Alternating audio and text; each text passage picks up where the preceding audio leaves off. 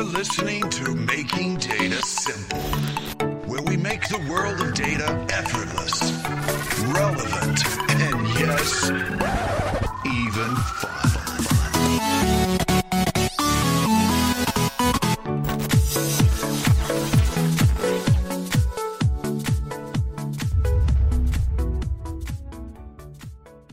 Welcome to Making Data Simple, although I think we may need to change the title at some point because we talk about everything around technology, whether it's augmented intelligence, whether it's design, as we're going to talk about today, whether it's Spark like we did last week, but I guess data is still the center of the universe, so Making Data Simple still applies. So thank you for listening. As always, please give us some feedback. Today I have Reena Ganga with me. She's a senior user designer and augmented reality designer at IBM. We got Jenna Goldberg, who's an augmented reality software designer at IBM, and we'll get into augmented reality. There's a lot of augmented reality going around here.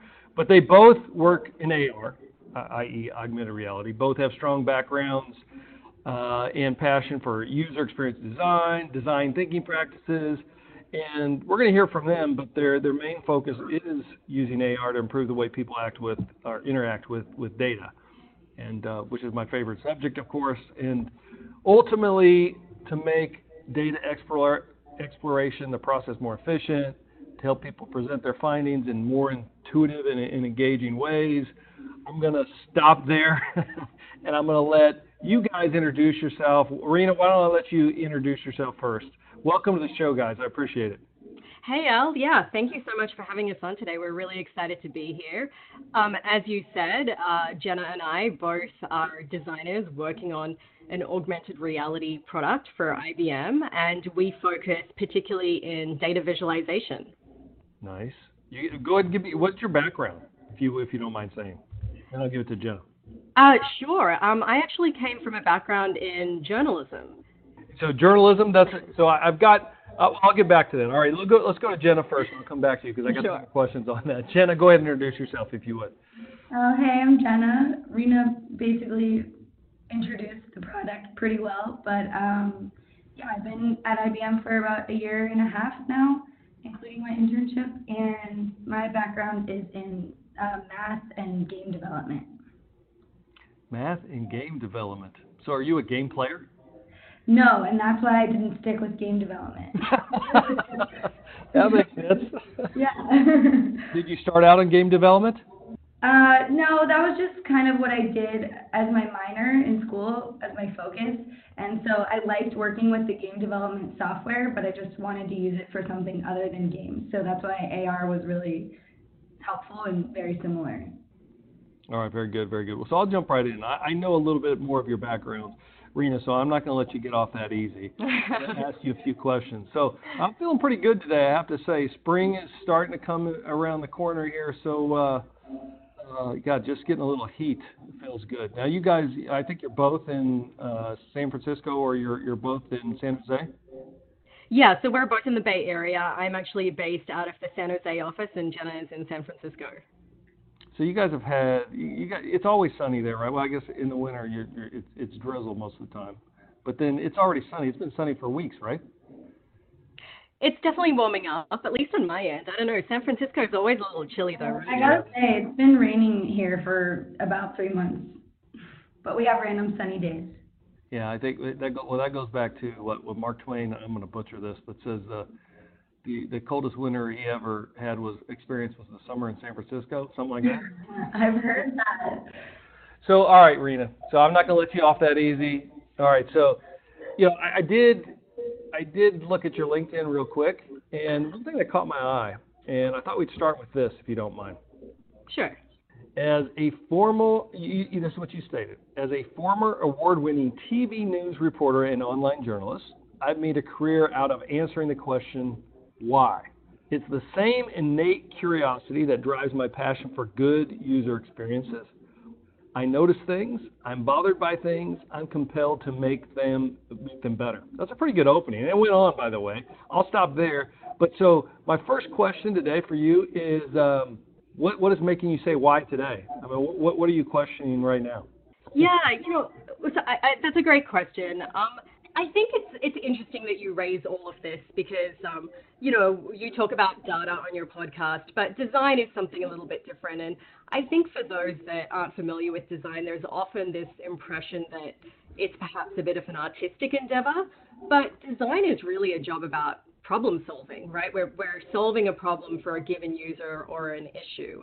And in our case, we focus on augmented reality, and we are looking at data visualizations and how can we make, a job easier for, in our case, data scientists and business executives, people that work with data closely, and how can we improve their workflow. And so, what you said about curiosity, that's a huge driving force in journalism, and it is in design as well. I think it's never just about what we're doing, but why we're doing it. Why does something matter to someone?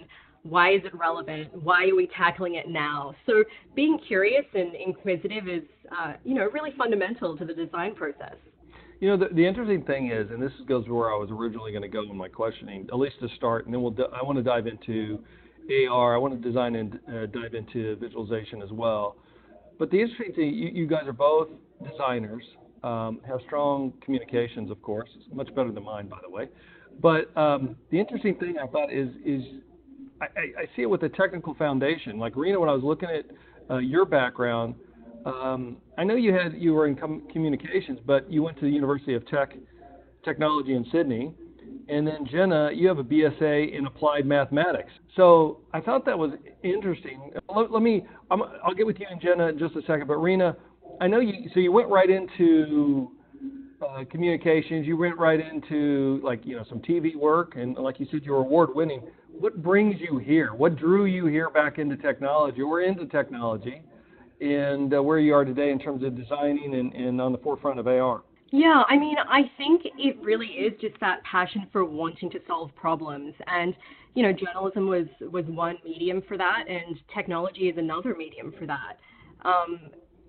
When you're a journalist, you spend a lot of time piecing together stories from different sources, and all the people that you speak to will give you a different piece of the truth, and through all of that you really learn how to sort of connect the dots, right? You see the bigger picture, but at the same time you're always focusing on where is that hook, where is that news angle.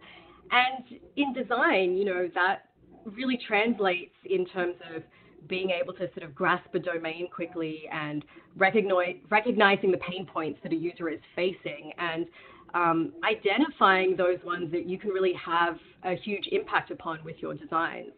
So, I'm always focused on the user. That's a big part of what we do. Did you seek out design, though, or did it just fate kind of bring you into design in terms of your interest? How did you end up, from being live on TV to being a designer and on stage with us at our Think conference? Yeah, I suppose it's a little bit of fate. I also did work in online journalism as well, and through that I ended up wearing a lot of different hats, in terms of content creation, but then also user research and design and, various different aspects related to web design. And so I started developing an interest in different pieces of that process and realized that this was something I was really passionate about. So I followed that. Nice. Look, I'm sure you're much smarter than me, but there's one thing you got that I absolutely don't have. You've got that Australian accent. That's what I mean. Nobody wants to hear a Midwest accent. You know what I'm saying? Everybody likes Australia, UK, whatever. And here I am doing a podcast. There's something wrong with me. Hey, Jenna, on your side, did you know you were always going to go into technology? Because you did have a BSA in Applied Mathematics, but what brings you here? I guess the only reason I was a math major is because that was just what I knew I was good at in high school. And as it got harder, it wasn't as fun, and I was missing that creative side of myself. I found design eventually after visiting IBM during college, and I just felt like it was a really good combination of creativity and problem solving. So that's kind of when I started doing my minor, which was the digital arts and media. And that kind of brought the two together, and the more I grew in that, the more I learned that math and design actually go together pretty well. So. Well, the digital arts and media I get, and that really aligns with design, but I got to believe, I don't want to put answers in your mouth, but the applied mathematics really brings it home, particularly in the business that you're in today. Do you agree, or do you say, it's a nice to have, but it's not, I don't know what I want to say, that it's not a key in the business. I got to believe it is. Yeah, I've thought about that a lot, because in a lot of ways it's not a direct application. Like, I'm not using all these equations that I learned, but I would say that it definitely taught me that every problem has multiple solutions or multiple ways to reach the same. There are multiple ways to reach the same solution. So it just kind of taught me how to consider multiple factors at once and push through a problem even when everything kind of feels like a mess. And I definitely say that a lot of people think math is an individual study, but I learned throughout college how important it is to collaborate and see things from different perspectives, and I think that's something I use every day in design. So when I went through electrical engineering, obviously it has a lot of math, and the one thing I've often said is it teaches you how to think or problem solve. Yeah. Look at things in different ways. And I got to believe you're doing that on a daily basis. I got to believe that too.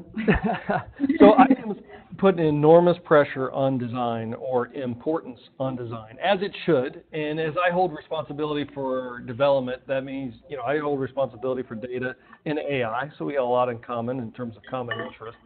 I will say, is I work with my design friends. We sometimes have a love-hate relationship. I love you guys, but we're always going back and forth in terms of trying to make the product usability, consumability, reliability, everything great. And that's often a tug of war. But I wanted to open that up and say, why do you think design is so important?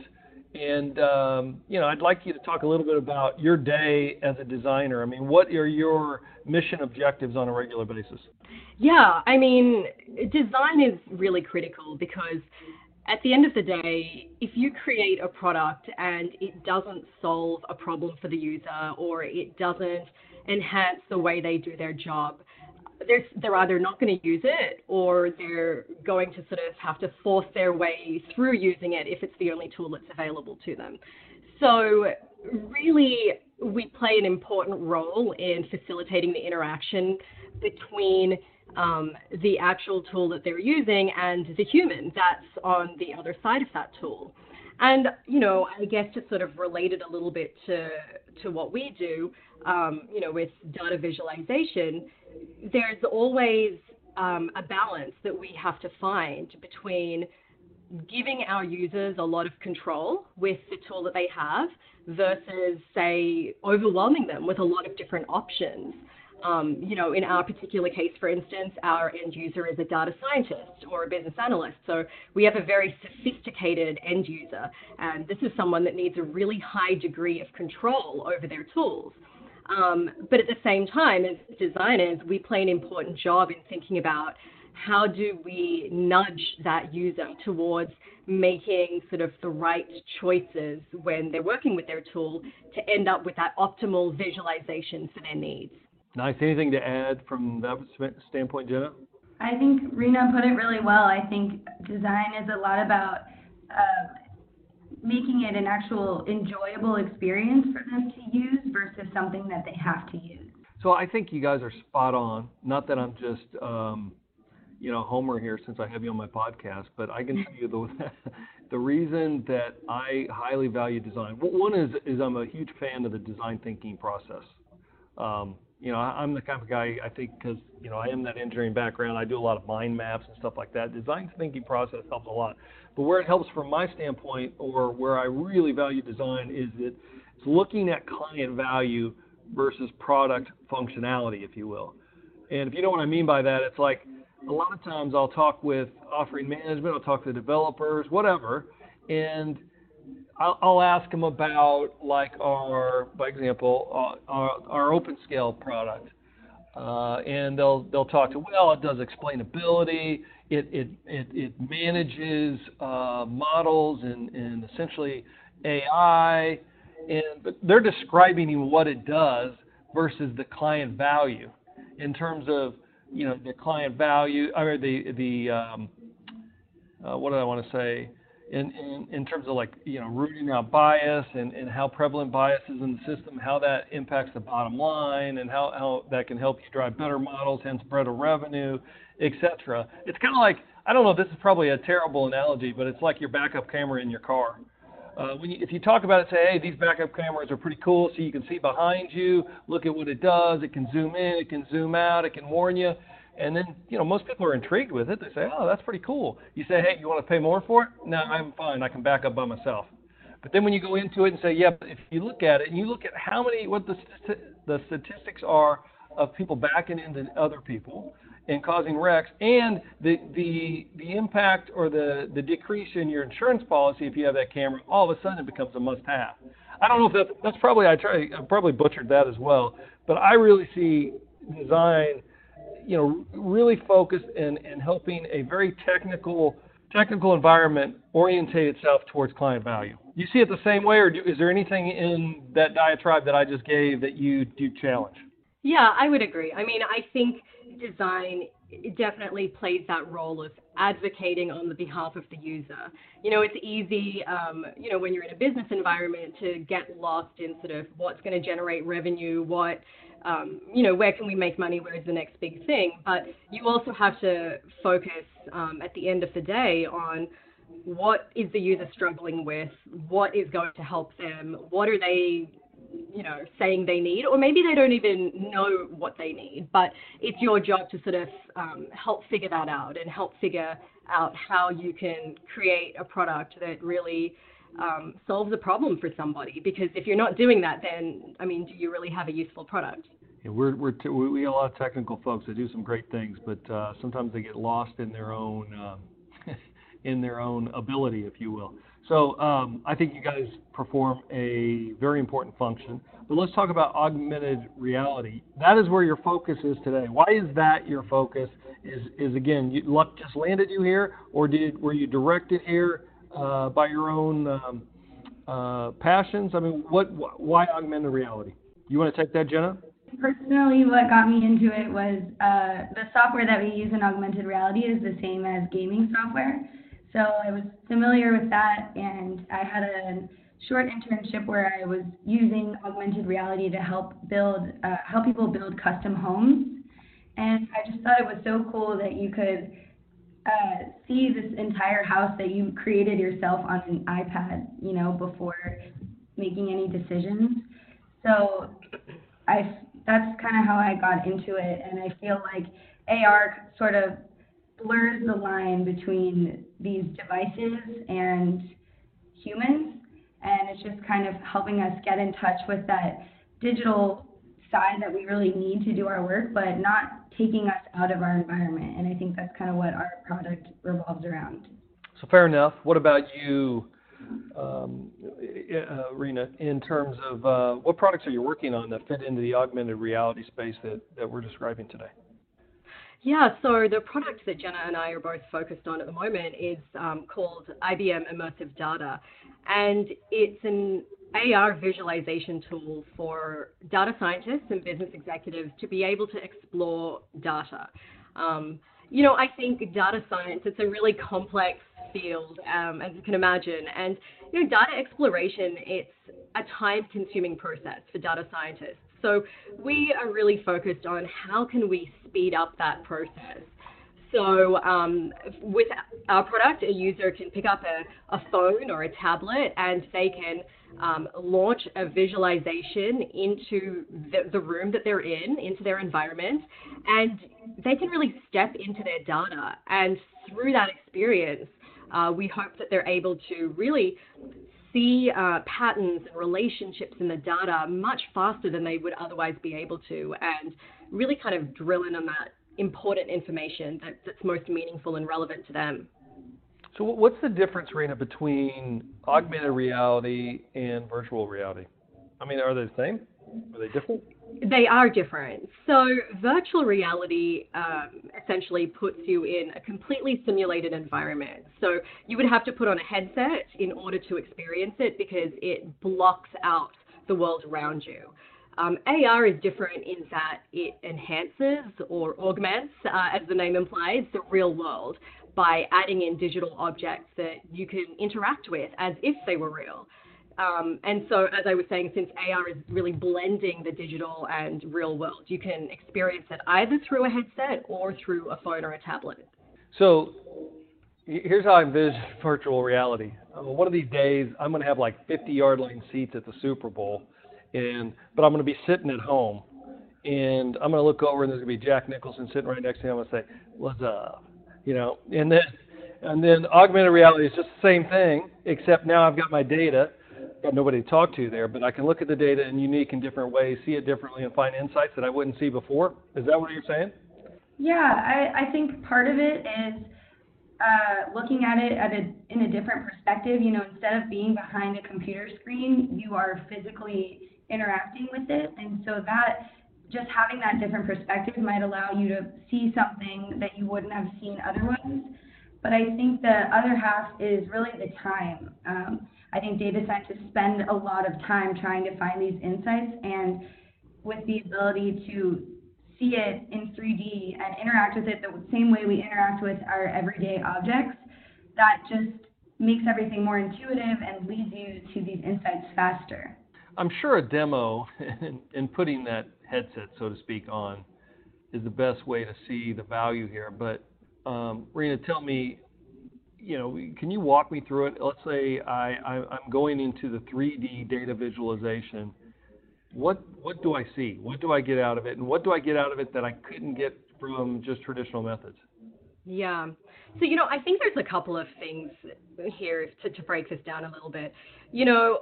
I would say at its core, this is really about making 3D charts useful. I would argue that 3D data visualizations are just fundamentally broken. They're hard to use on a computer screen. Data points can be hidden behind other data points. They can be obscured. But it's really tricky and clunky to rotate a visualization on a computer screen to really get that full sense of the data. So a lot of people just end up avoiding 3D charts, right? Even though they want to visualize multiple dimensions in their data sets, they kind of find a way to bludgeon the data into 2 dimensions and end up using a bunch of 2D visualizations for their analysis. But we are really thinking about, what if we can make 3D charts as easy and as useful as their 2D counterparts? And, this is where AR comes in. It gives us that ability to take a type of data visualization that's generally avoided and really make it shine, really make it a star. And I know, you're asking here about what can you do in AR in 3D that you can't do in 2D. And I think another fundamental thing that you can do is you can just see more information at once, right? So if you think about data visualizations, the reality is that no single data visualization provides the entire truth. There's always some level of data abstraction that takes place when you create a visualization. So if you're building a visualization, you keep information that's relevant to you in a particular context, and you eliminate information that doesn't matter to you. Essentially, you're making choices, right, about what to include and what to leave out. And you're right, Al, it's really tough to talk about visualizations without images. It's a fundamentally visual medium. So let me try to give you an example that hopefully our listeners can sort of picture in their minds. Okay, let's think about something really simple like a world map. So we've all seen a world map. And in fact, we've probably seen many different kinds of world maps. And that's because cartography has always had this challenge of how to present geographic information, right? And that's really because the world is a sphere and maps are flat. So what some maps do is, they try to show fixed latitude and longitude lines. But what ends up happening is the poles get stretched out. So countries that, they're really small, but they're close to the North Pole or South Pole, like Greenland, end up looking huge on these maps. And regions close to the equator, like Africa, look much smaller than they really are. And then other people have tried to get around that issue, and they create maps where they show all of the different land masses as the correct size relative to one another. But doing that means you end up distorting the shape of the countries. So what's interesting here is that both of those maps are technically correct. They're just different versions of the truth. And, of course, which one you find useful depends on what your objective is, like what your goal is in looking at that map. But the point is there are always trade-offs when it comes to data visualization. But with 3D visualizations, with augmented reality, you have that ability to show more dimensions at once. You can show a bigger piece of the truth. So, with something like World Map, you can really start to imagine how if that was in 3D, if that was in AR, you could represent it spherically, like a globe, like a physical object, and then you could really get a truer sense of the data. This is very good. Thank you for that. So look, where can people find more about what you guys are doing and working on if they want to contact you guys? If they search IBM Immersive Data on YouTube, they can see some videos about the work that we're doing. And I think that seeing some visuals is the best way to illustrate exactly what we're working on. Definitely look up our videos online, and Rena and I are both on LinkedIn and Twitter, so people can always reach out there as well. So I think this is again, when you're talking about virtual reality, whether you're talking about augmented reality, you almost got to experience it to see the value that you can get. And I can attest to both these experts that there's a ton of videos out there that we've done on them on YouTube. I know you guys often, or I know, Rena, you had some on your LinkedIn profile just as well. I think that's the best way if you're listening to this and you want to get a better understanding of exactly what we're talking about. Go out there and have a quick look at it. If you guys are game, I'd like to take 10 more minutes and have a little bit of a lightning round in terms of the day of the life of your your business, etc. Are you willing? That's sure. More personal? Yeah. Everybody likes this. Hey, Jenna, I saw on your profile that you like music. What's your favorite music? Oh gosh. I love R&B. R&B. Give me a song. Can you give me a song? Like Drake and The Weeknd and Rihanna, Beyonce. Those are my favorite artists. Nice. All right, I got it. I even know those songs, so that's a bonus. Rena, what about you? Oh gosh, music? Yes.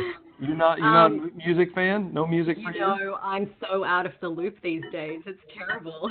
All right, then I got another question for you. What do you do for fun then? As far as hobbies, I really enjoy board games. It sounds like a bit of a geeky thing to do, but I really got into all of those European strategy games. I don't know if you know Settlers of Catan, but I'm a huge fan. And then besides that, I just enjoy doing activities with my kids. We're really lucky to live in the Bay Area, and we get incredible weather here most of the year. So I like to just try to get outside with them as much as possible. So I'm ashamed to say I don't know that game. What is it? Settlers of what?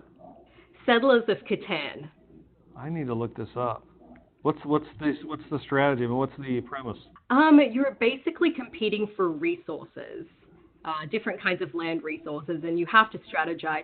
I think one of the great things about a game like this is, with something like Monopoly, you're sitting around for hours waiting to lose, essentially. With a game like Settlers, there's a lot of strategy involved, and, you can always come back from behind and overtake other people. So, yeah, it's a lot of fun. Nice. I'm going to have to investigate this. I've never looked at Monopoly that way either, but now that you mention it, that is kind of the premise. What about you, Jenna? What do you do for fun? I love going on hikes and going to concerts and doing yoga. Doing yoga. Where are you originally from? I'm from Dallas, Texas. Dallas. Oh, that explains the Texas, the Longhorns, aren't they? Oh yeah, that was my favorite. and where are you originally from, Rena? I'm originally from Sydney, Australia. Oh, wow. Sydney. I didn't know if it were in Australia. I've been there once. Beautiful place. But you left it, huh? You came to the States, huh? I know. But the Bay Area reminds me a lot of home, so. Sounds good. So here's a question for you guys, and I'll start with you, Rena. Who's your role model today? I mean, what is, not related to you, a role model that you could cite? I think that's a tough one. I don't know that I have a particular role model. I think, I work with a lot of incredibly talented folks at IBM that, I really admire and respect and learn so much from every day. So, those are the people who I tend to look to. I kind of find I'm often more influenced by my environment or by places.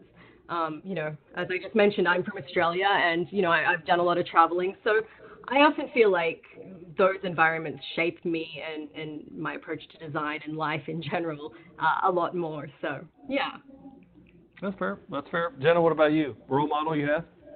Sounds cliche, but I would have to say my dad, because he just taught me everything I know about my work ethic and about pursuing something that you love and doing something that makes you feel good every day. He's 65 and he's still doing his job, so I want to be like that. What's he do for a living? He's a gum surgeon. Nice. Yes. Nice. All right, very good. So what advice, switching gears a little bit with you here, what advice would you give to another young lady that's considering technology or design? I would say that as much as it seems like everyone knows exactly what they're doing, technology itself is a huge mystery that people are just kind of plugging away at every day. So I feel like for anyone that wants to pursue it but doesn't know if they're qualified, just put on a smile and act like you know everything and do your best to find answers to everything. Fake it till you make it. I like it. Yes. Very good. So Rena, you mentioned you have children. How do you balance motherhood with all the demands of tech and design? It's definitely a challenge. I think any parent would say the same thing. If you have to wear a lot of different hats and juggle a lot of different balls, but it just comes down to being organized, being efficient, and ultimately, if you really enjoy what you do every day, I mean, Jenna talked about doing things that you're passionate about. And I think if you can come to work and enjoy what you do on a daily basis, it doesn't feel like work. It feels like this is my hobby, this is my passion. And so I think that makes life a lot easier, right, when you enjoy what you do every day. Is there any piece of advice for those listening or habit that you have or kind of, I don't know what this, I guess habit's the right word, what you do every day to be able to keep things in balance? Well, I like to try to take time for myself by reading, and I think that it works in two ways in the sense that it allows me to keep learning and keep growing, but then it's also just a great form of relaxation. So 2 birds with 1 stone. All right, so I got one more question for you, and then I'm going back to Jenna with the same question. So Jenna, you get an added advantage here because you can listen to the question. So you say reading, and that's one thing I always typically end with, and it's a 2-part question kind of. It's how do you learn, and if you are reading, which clearly you are, is there a favorite leadership book or a book that you would recommend to the audience? Yeah. So as far as books. Let's see. I mean, I think for those who are listening that maybe don't know a lot about design and that's something that they're interested in, I would recommend The Design of Everyday Things by Don Norman. This is a book that is really a classic in the design field. I think it was published almost 30 years ago, so really before all of the technology that we have today. But the interesting thing is it's still relevant because, the principles of good design haven't changed. And I think after reading that book, you won't just look at websites differently. You end up looking at the world around you differently. And then I think another book, maybe for more of the data folk that are listening, something I found really thought-provoking was Superintelligence by Nick Bostrom, who's actually a philosopher. And this is really interesting. It raises the question of what happens when we reach the point where artificial intelligence surpasses us and becomes smarter than humans. And, it really talks about the ethical dilemmas. And as a designer, I found it really fascinating because it makes you think about the biases of AI and the motivations of the program and how we really need to think carefully and design with purpose, with intention, in order to avoid some of those potentially devastating unintended consequences of, AI that runs amok. Wow, nicely done. See, now I got 2 books, right, that I can read. Very, very good. How about you, Jenna? I got one more for you. When I visited IBM my freshman year of college, I was told to read Change by Design by Tim Brown, and that really inspired me because it was just about how design can be infused into all aspects of life and business, and I learned a lot from that. All right, so that's great. So now we've got augmented reality. We talked about design, and now I got actions to walk away with, and that's the books that you gave. So thank you guys so much for being with us today. I greatly appreciate it. I think the listenership is going to get a ton of value from this. So we will put all this information, as always, in the show notes, and where folks can find about you, find out what you're working on, solicit any information that they'd like. And with that, thank you guys so much. I appreciate you guys for being here. Yeah, thanks so much for having us. Thank you. It was a great time. See y'all later, and talk to you next time on Making Data Simple. Thanks for listening to the Making Data Simple podcast, where we make data fun. Be sure to visit IBMBigDataHub.com/podcasts to access the show notes and uncover even more great episodes. Remember, the views expressed here are those of the host and its guests, and do not necessarily represent the views of IBM. Until next time, over and out.